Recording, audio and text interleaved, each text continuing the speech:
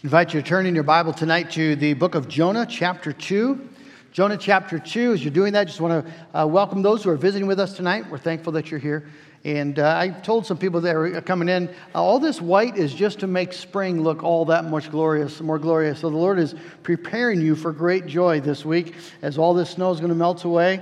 And you're going to delight in green as you've never delighted in green maybe before. So let's keep God's good purposes in mind as we notice what He clearly has sovereignly willed for us in the weather.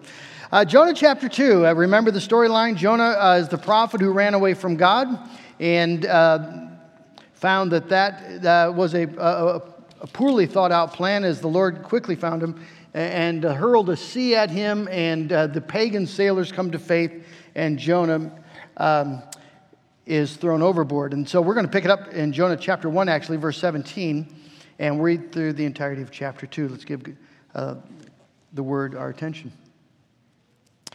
And the Lord appointed a great fish to swallow up Jonah. And Jonah was in the belly of the fish 3 days and 3 nights. Then Jonah prayed to the Lord his God from the belly of the fish, saying, I called out to the Lord out of my distress, and He answered me. Out of the belly of Sheol I cried, and you heard my voice. For you cast me into the deep, into the heart of the seas, and the floods surrounded me. All your waves and your billows passed over me. Then I said, I am driven away from your sight. Yet I shall look again upon your holy temple. The waters closed in over me to take my life. The deep surrounded me. Weeds were wrapped about my head at the roots of the mountains. I went down to the land whose bars closed upon me forever. Yet you brought up my life from the pit, O Lord my God. When my life was fainting away, I remembered the Lord, and my prayer came to you into your holy temple. Those who pay regard to vain idols forsake their hope of steadfast love. But I, with the voice of thanksgiving, will sacrifice to you. What I have vowed I will pay. Salvation belongs to the Lord. And the Lord spoke to the fish, and it vomited Jonah out upon the dry land. Let's ask the Lord to bless His word. Oh, Lord God, we believe that You've given us this word by Your Holy Spirit for our spiritual food and drink, and I pray that tonight we would find it to be so as we see Your loving kindness and grace to sinners like Jonah and sinners like us. Lord, give us ears to hear and hearts that believe and rejoice in this great salvation. In Jesus' name we pray. Amen. We have come to a wonderful story tonight. It's a repentance story. A story of someone who wandered away far from God and came to his senses. It's like the prodigal son story that Jesus told in the gospel. This is an Old Testament version of exactly that story. And here in chapter 2, we find Jonah, the runaway prophet, coming to his senses, finding himself in the pig pen. He's going down into the depths, spiritual disaster. And he's brought to his senses. He's restored by the grace of God to his spiritual status and calling as he once again embraces the salvation of the Lord.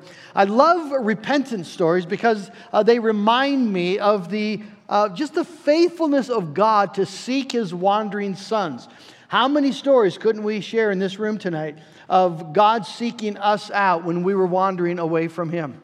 When we just had committed ourselves to going in disobedience. And yet God graciously intervened, intersected our life, and brought us back. It's a wonderful reminder of how ready God is to forgive. When God reached out to you and brought you to your senses, how many steps did He make you go through? How many hoops did you have to jump through before God says, okay, I guess I'll forgive you now? None at all. All you needed to do was cry out for help and confess your sin and call on the name of the Lord. And it reminds us how kind God is when He pardons.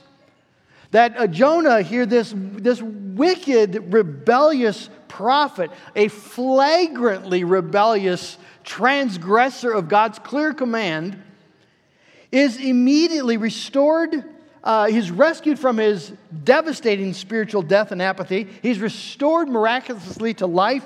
And then he's immediately put back to work. We're not going to look at this tonight, but notice just in chapter 3 where we read verse 1, "Then the word of the Lord came to Jonah the second time." I love that verse. Then the word of the Lord came to Jonah the second time. The word of the Lord comes to this wicked man because he's a forgiven man. And God still has a purpose for him. God still has a calling upon his life. It's a wonderful story of the grace of God. Well, the last time we were studying Jonah, the last time we saw Jonah, he was midair being thrown overboard on his way to the depths of the Mediterranean Sea. This would be a good place if you were having a movie of Jonah's life where you could just stop, halfway as he's flailing overboard and just about to hit the water, and you could pause the picture right there and say, how did he get here? What happened? What went wrong? This is not the normal career path for a prophet of God. Right? When you're sort of a career planner would sit down with you, as some of you do with other people, and sort of map out what the future looks like, this wasn't in the map. So what happened? Jonah was a prophet of God. The Spirit of God was given to Jonah in a unique way. Jonah had a unique calling. Jonah had special privileges. He had most likely studied under the prophet Elisha. He has seen great things.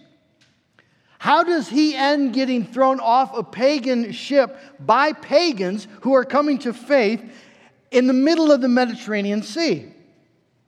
Well, the short answer, of course, is he flagrantly disobeyed God. That's the short answer. God said, go to Nineveh. Jonah said, I'd like a ticket to Tarshish. He flat out said no. But how did he get there? How did he get there? How did Jonah, the prophet of God, get to a place where saying no flagrantly to God seemed like a reasonable, justifiable response to God's clear command? Because, you see, we don't get involved in flagrant acts of disobedience just by happenstance, by mistake. Flagrant external disobedience like this is almost always preceded by many small internal acts of spiritual negligence and spiritual apathy. Jonah didn't just wake up that morning and said, I'm done with this business. I'm heading for Tarshish. It's not how it happens. Something was already wrong in Jonah's heart, in Jonah's life, when the call to Nineveh came. One of the commentators, Collins, says, spiritual decline often happens so slowly you hardly notice. Worship becomes remote. Prayer becomes repetitive. The Lord's table becomes a habit. Hearing the word becomes routine. Your Christian life runs as if on autopilot. You're no longer engaged. Gradually and increasingly, a sense of unreality comes into your walk with the Lord. Cynicism, resentment, and unbelief grows in your soul like weeds in a garden, but it all happens so slowly you hardly notice that you're sleepwalking your way through the Christian life. Maybe that describes you tonight. Just truth be told, if we would just stop and lift the hood and look under the hood, we'd see this thing is just on autopilot. You're just going through the motions. And you're here, but you're not engaged. And you'll go home with the same sort of cynical, maybe resentful, bitter, or just apathetic heart that you walked in with. It can happen to us, doesn't it? Well, that's where Jonah was until the Lord got his attention. We don't know exactly when Jonah woke up spiritually, whether it was just before he hit the water or shortly thereafter. But it's clear that Jonah, in chapter 2, has finally come to a spiritual senses. Praise God. And he sings, his response to that is a song. Chapter 2 is a song. It's a psalm. It's written in just poetic narrative, poetic style, just like we find in the book of Psalms. And it is saturated with the book of Psalms. In fact, Jonah makes quotes from or alludes to at least 10 different psalms here in his prayer, in his song. So verse 2 is Psalm 120, verse 1. In my distress I called to the Lord, and he answered me. Verse 3 is taken from Psalm 88, verse 6, and Psalm 140, verse 7. Jonah is reciting the Psalter as he's sinking under the waves. That's a wonderful thing to be able to do. Have you ever been just in a moment of sadness, despair, crisis of some sort, and the Lord brought His word to mind, a song to mind, a psalm? And Jonah then, he sings this song, and it's a song of thanksgiving. It's not a lament. He's not complaining. It's not even a song of confession. It's not a song of petition. It's thanksgiving. And the thing I want to look at tonight is, how does that happen? How does Jonah go from angrily rebelling against God to singing a song of thanksgiving to the very same God while in the belly of the great fish? It's a wonderful story of waking up. And so let's start Jonah waking up again to the reality of God. Verse 1, then Jonah prayed to the Lord his God from the belly of the fish. That word then is pregnant with meaning because it's the first time we've seen Jonah pray. We've seen other people pray. We've seen Jonah being commanded to pray. The captain of the ship says, arise, O sleeper, call out to your gods. We've seen the sailors pray. They prayed to their gods as the storm was raging. They prayed to Jonah's God when the storm was calmed. There's been prayer, just not Jonah. He's the prayerless prophet. It's one of the surest signs of when we're wandering from the Lord, when we stop really praying. You might still do the perfunctory prayers. You pray at the table. You maybe pray at different times, just normal sort of habitual times during the day. But have you stopped? Have you stopped just really talking to the Lord? Have you stopped crying out to Him? Have you stopped confessing your sin with tears and thanking Him with deep gratitude for His kindness, laying your petitions before Him with faith? Have you stopped actually talking to God? Because if that's true, you've fallen spiritually asleep. You're in a dangerous place. And friends, we get to these places. I know we do. I know you do. We go through these times. But again, you see, God graciously, faithfully intercedes to wake us up. And God knows how to do it. His ways are always effective. For Jonah, it took a storm and near drowning. But it worked. It always works in the providence of God. So then Jonah prayed to the Lord his God. He's awake. Right? The sleeping man has finally woken up. Then Jonah prayed to the Lord his God. And the marvel of marvels is the Lord heard him. The Lord heard him, and that's where the song of thanksgiving begins. I called out to the Lord out of my distress, and He answered me. Out of the belly of Sheol I cried, and you heard my voice. You can imagine Jonah. The Bible doesn't give us a lot of description here, but it's not hard to imagine. He's thrown overboard into this raging sea. He does not know how to swim. Israelites did not like to go near the water. The ocean was a place of evil, so they're not really water sports sort of people. Jonah, when he hits the water, maybe flails for a little bit, and then down he goes. And he can't breathe, and the waves are tumbling him, and he's sinking, and he talks about he's experiencing the seaweed. He's going down to the gates of Sheol. The Hebrew sort of the way they're thinking of the world was that the gates of Sheol, the place of the dead, is down at the root of the mountain, the bottom of the sea. And the bars are there. And once you enter into Sheol, the bars close over you, and you can't get out. And that's where he's sinking. That's where he's going. And then suddenly, something happens. A massive fish comes along.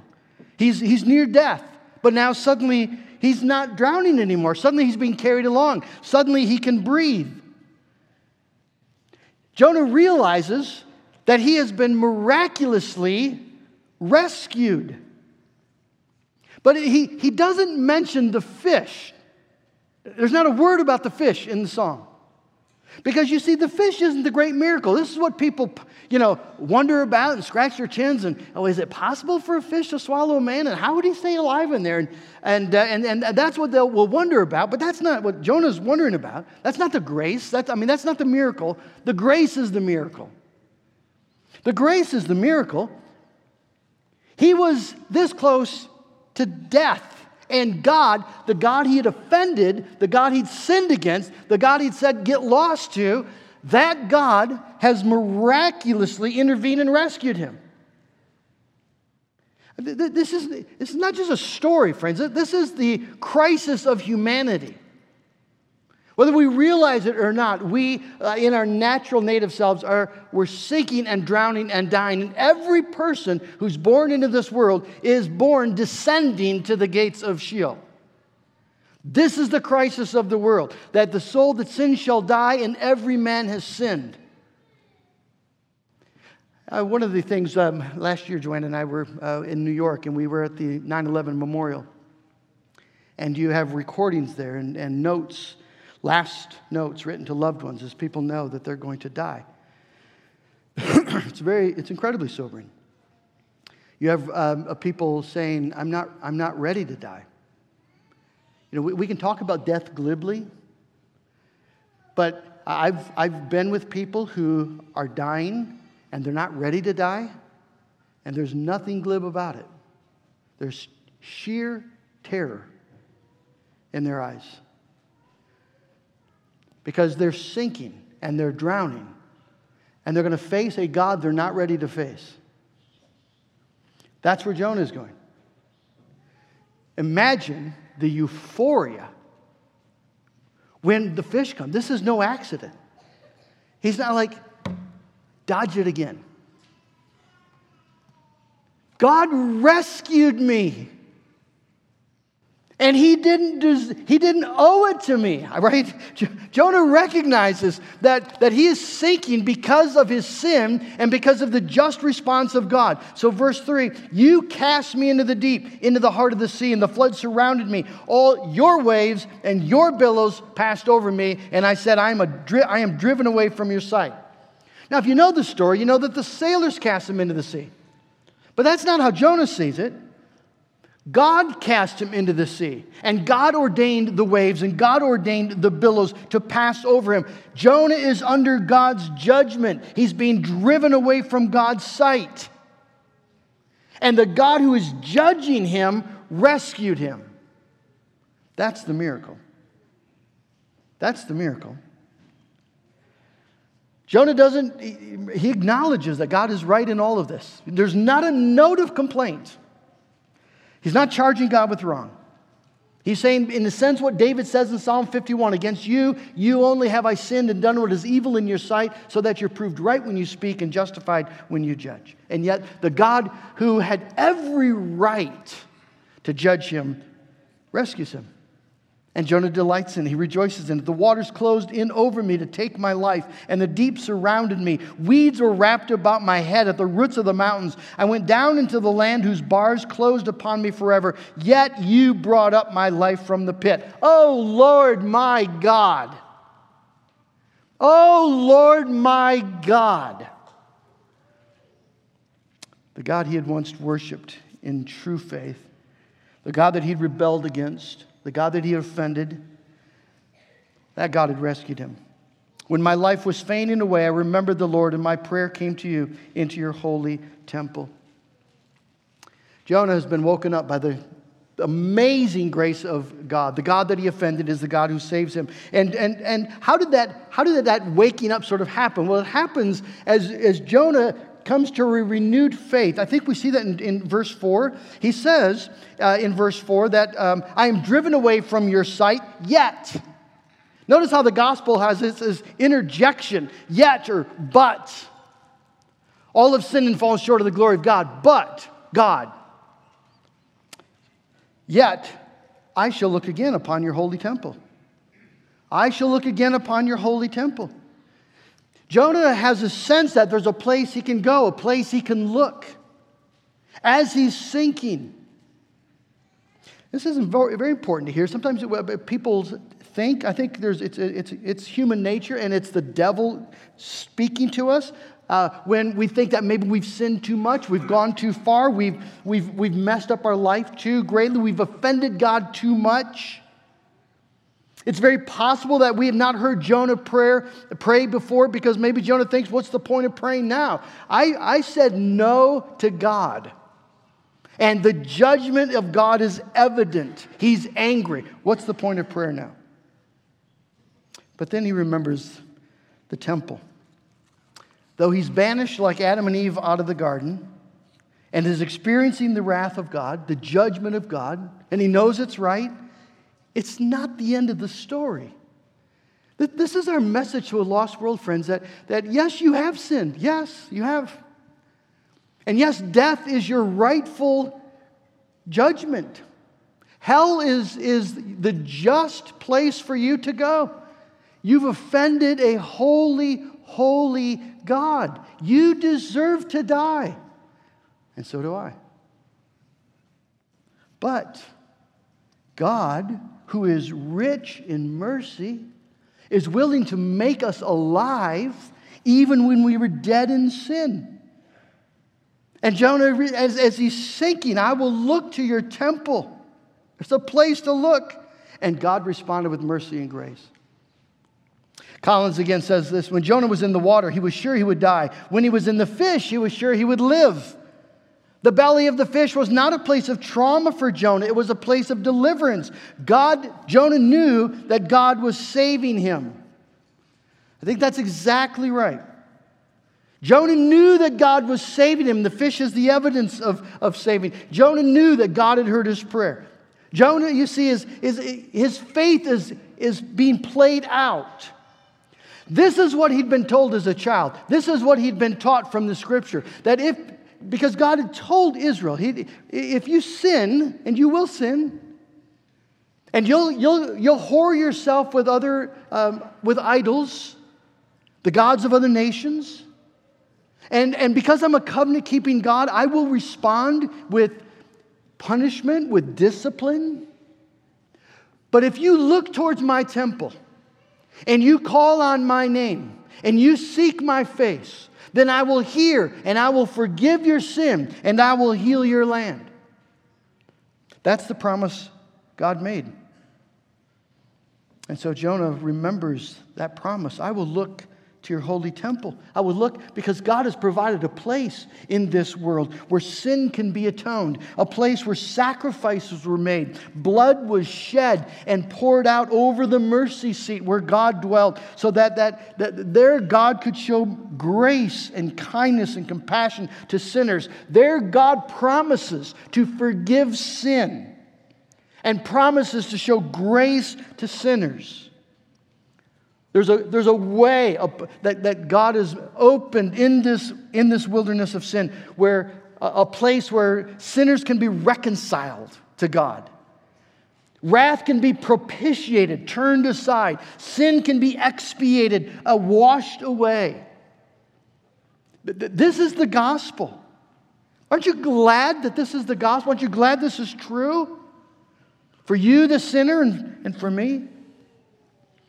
And Jonah responds to this amazing good news with thanksgiving and consecrates himself again to the worship of God and the service of God. Notice verse 8. Those who pay regard to vain idols forsake their hope of steadfast love. You give yourself to idols, you're forsaking the hope you can have in the steadfast love of God. Confessing his own sin and calling people to hope in the Lord. But I, now as a new man, as a saved, rescued man, with the voice of thanksgiving I will sacrifice to you. What I vowed I will pay. I'm going to serve the Lord. Salvation belongs to the Lord. Yes, it does. Salvation belongs to the Lord. And friends, when you have an experience of the grace of God, when the things that you've heard about in the Bible, when those things become real to you, and you sense the truth of your sin and the reality of God's displeasure with you,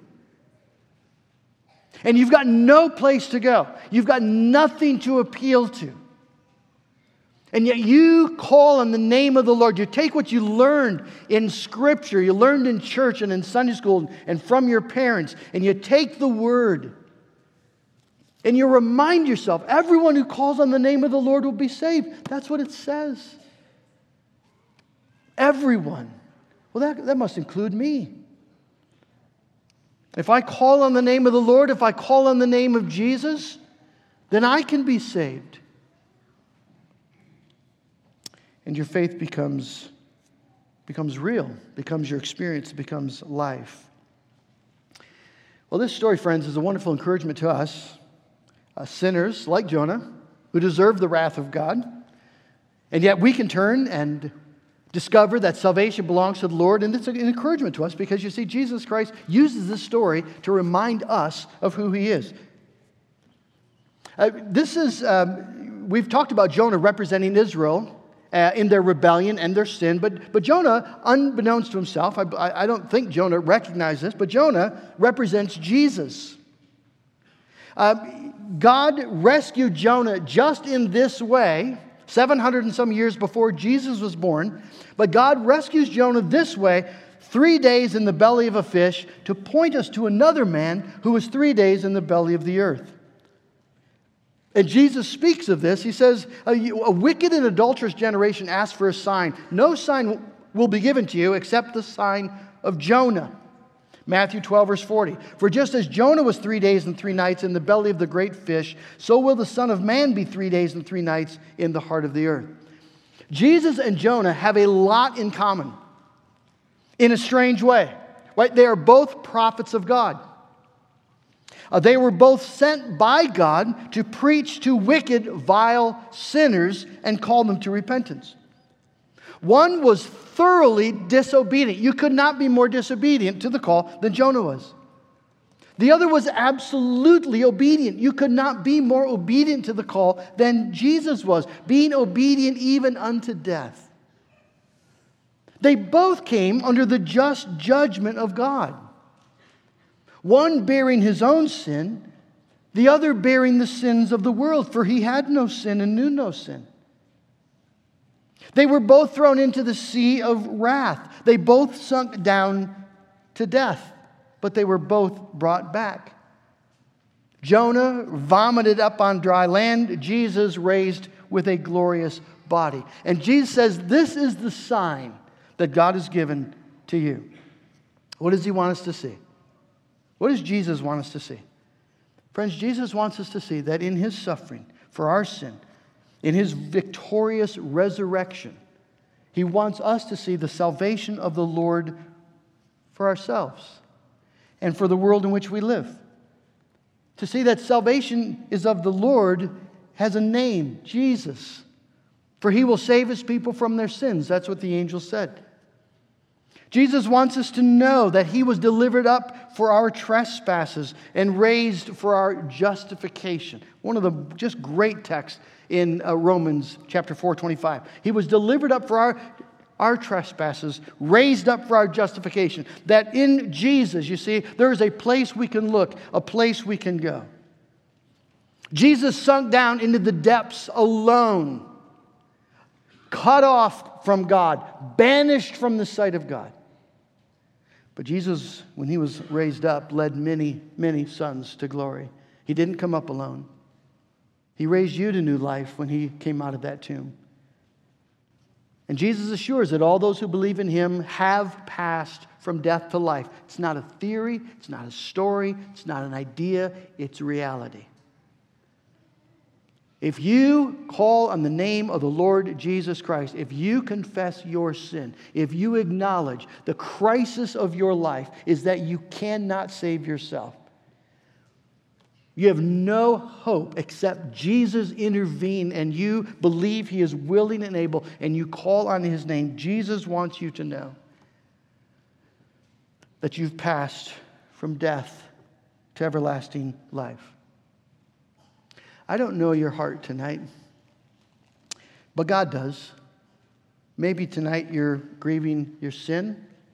Maybe you've been going through the motions because you have given up a long time ago on actually having a vibrant experience of the grace of God that changes you. and makes you a happy, devoted servant of Jesus Christ.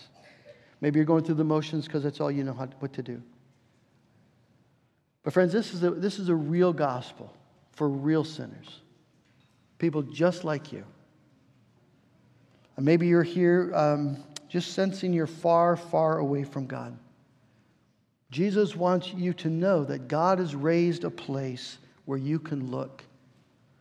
Jonah looked to the temple where the sacrifices were made. Jesus says, "Look unto me. All the ends of the earth, look unto me." The sacrifice that was made. The blood of animals could never take away sin, but Jesus' blood actually can and actually does. And so Jesus calls you tonight. Look to me.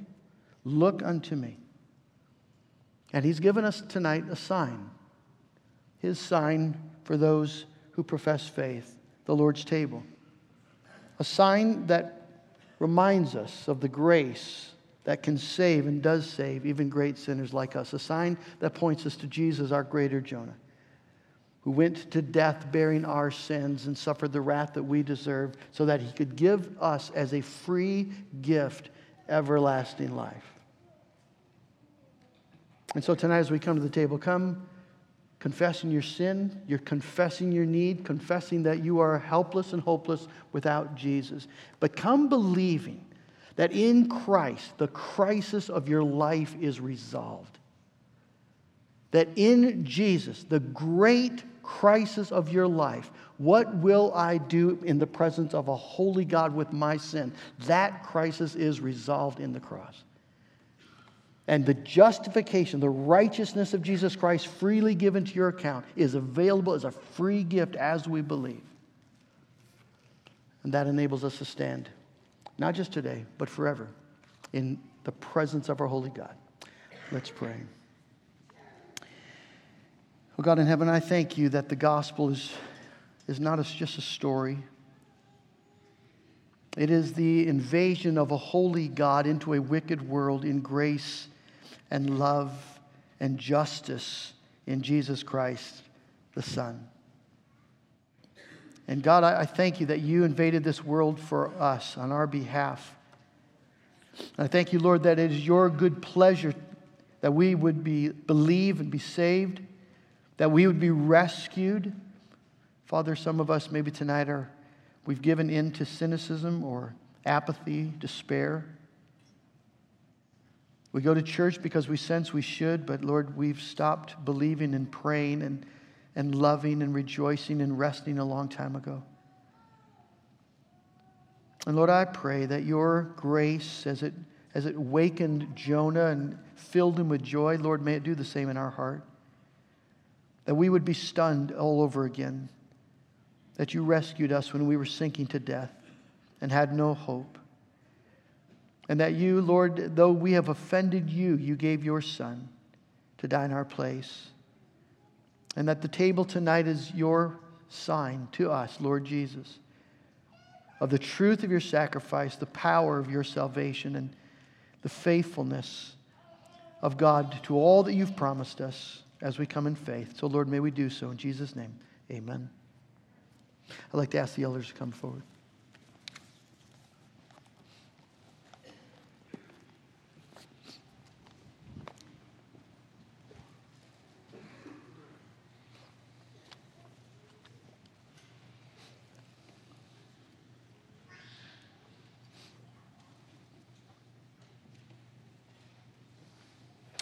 I'm going to read from Romans chapter 3, just where Paul highlights the crisis of humanity in Romans chapter 3. Verse 19, now we know that whatever the law says, it speaks to those who are under the law, so that every mouth may be stopped and the whole world may be held accountable to God. For by the works of the law, no human being will be justified in his sight, since through the law comes knowledge of sin. That's the crisis of the world. There's all sorts of things wrong with the world. But there's one crisis, one essential crisis. What will we do with our sin? And then Paul goes on, but now, The righteousness of God has been manifested apart from the law, though the law and the prophets bear witness to it. The righteousness of God through faith in Jesus Christ for all who believe. For there is no distinction, for all have sinned and fallen short of the glory of God, and are justified by His grace as a gift through the redemption that is in Christ Jesus, whom God put forward as a propitiation by His blood to be received by faith. That's the gospel. Jesus Christ put forward as the propitiation. Think of this. God, the God whom we angered, the God who is full of wrath because of our sin, God turns that wrath on His Son. And Jesus, bearing the wrath of God for your sin and my sin, turns the wrath away. It's propitiated. It's gone.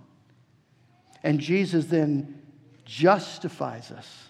Justification, what a word, where God pronounces you to be innocent in His sight, robed in the righteousness of Jesus Christ. This is what God has done for the crisis of our soul.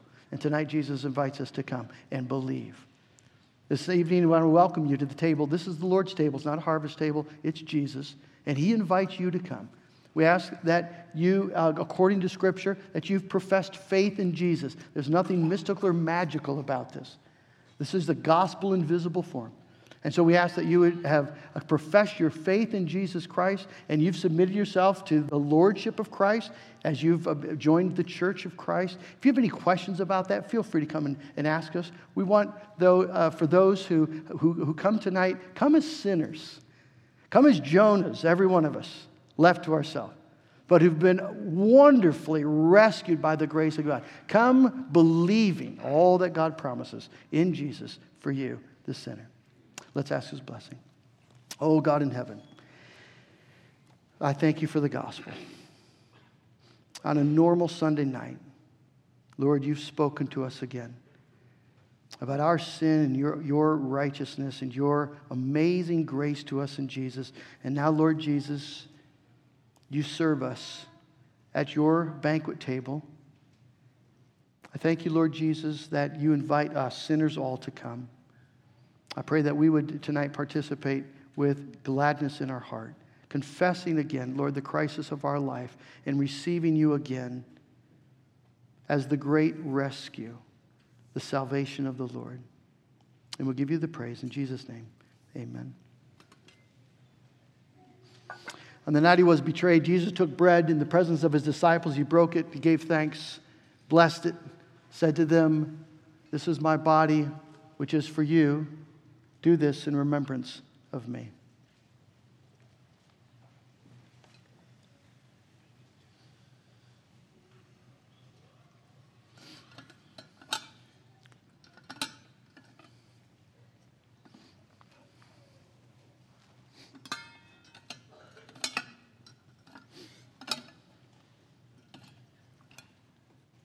As the bread is being distributed, I encourage you just to hold on to it that we can eat together, and we're going to sing together, "Just As I Am."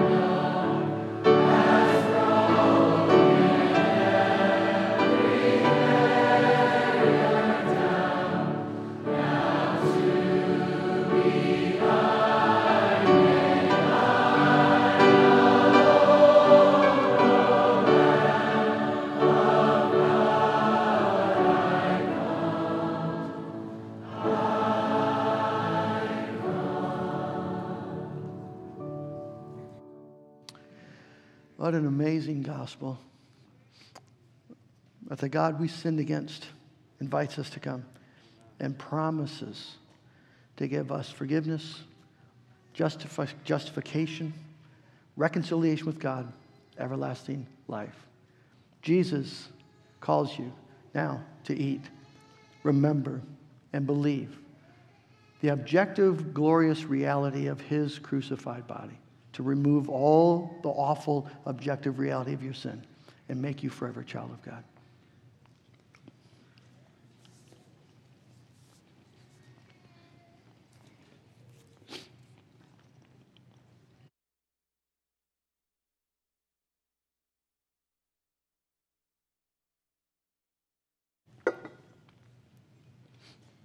Jesus also took the cup, blessed it, and said to his disciples, "This cup is the new covenant in my blood, which is shed for many for the remission of sins."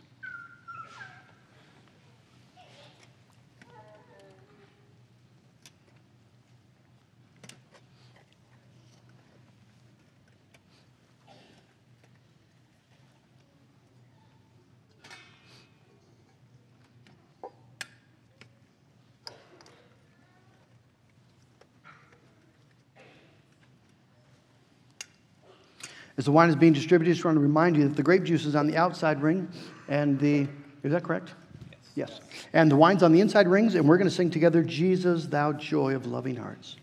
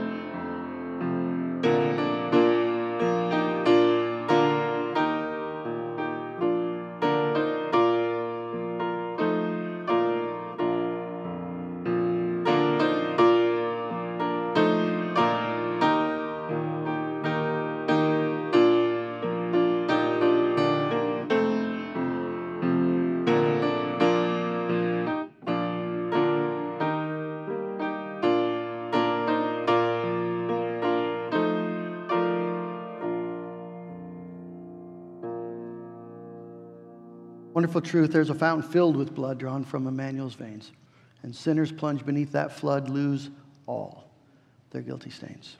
Drink, remember, believe the blood of Jesus Christ poured out to turn away the wrath of God, to wash you free, clean of all your sin, to remove all guilt and shame, to robe you in righteousness forever.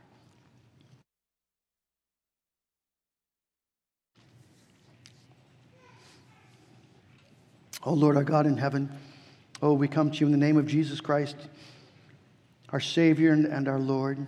Oh, Jesus, we love you. We're stunned that you would love us, that you would give your life for us, that you would promise us such amazing things. We thank you, Lord, for your table tonight and for your presence here. We thank you that you are a great Savior for great sinners.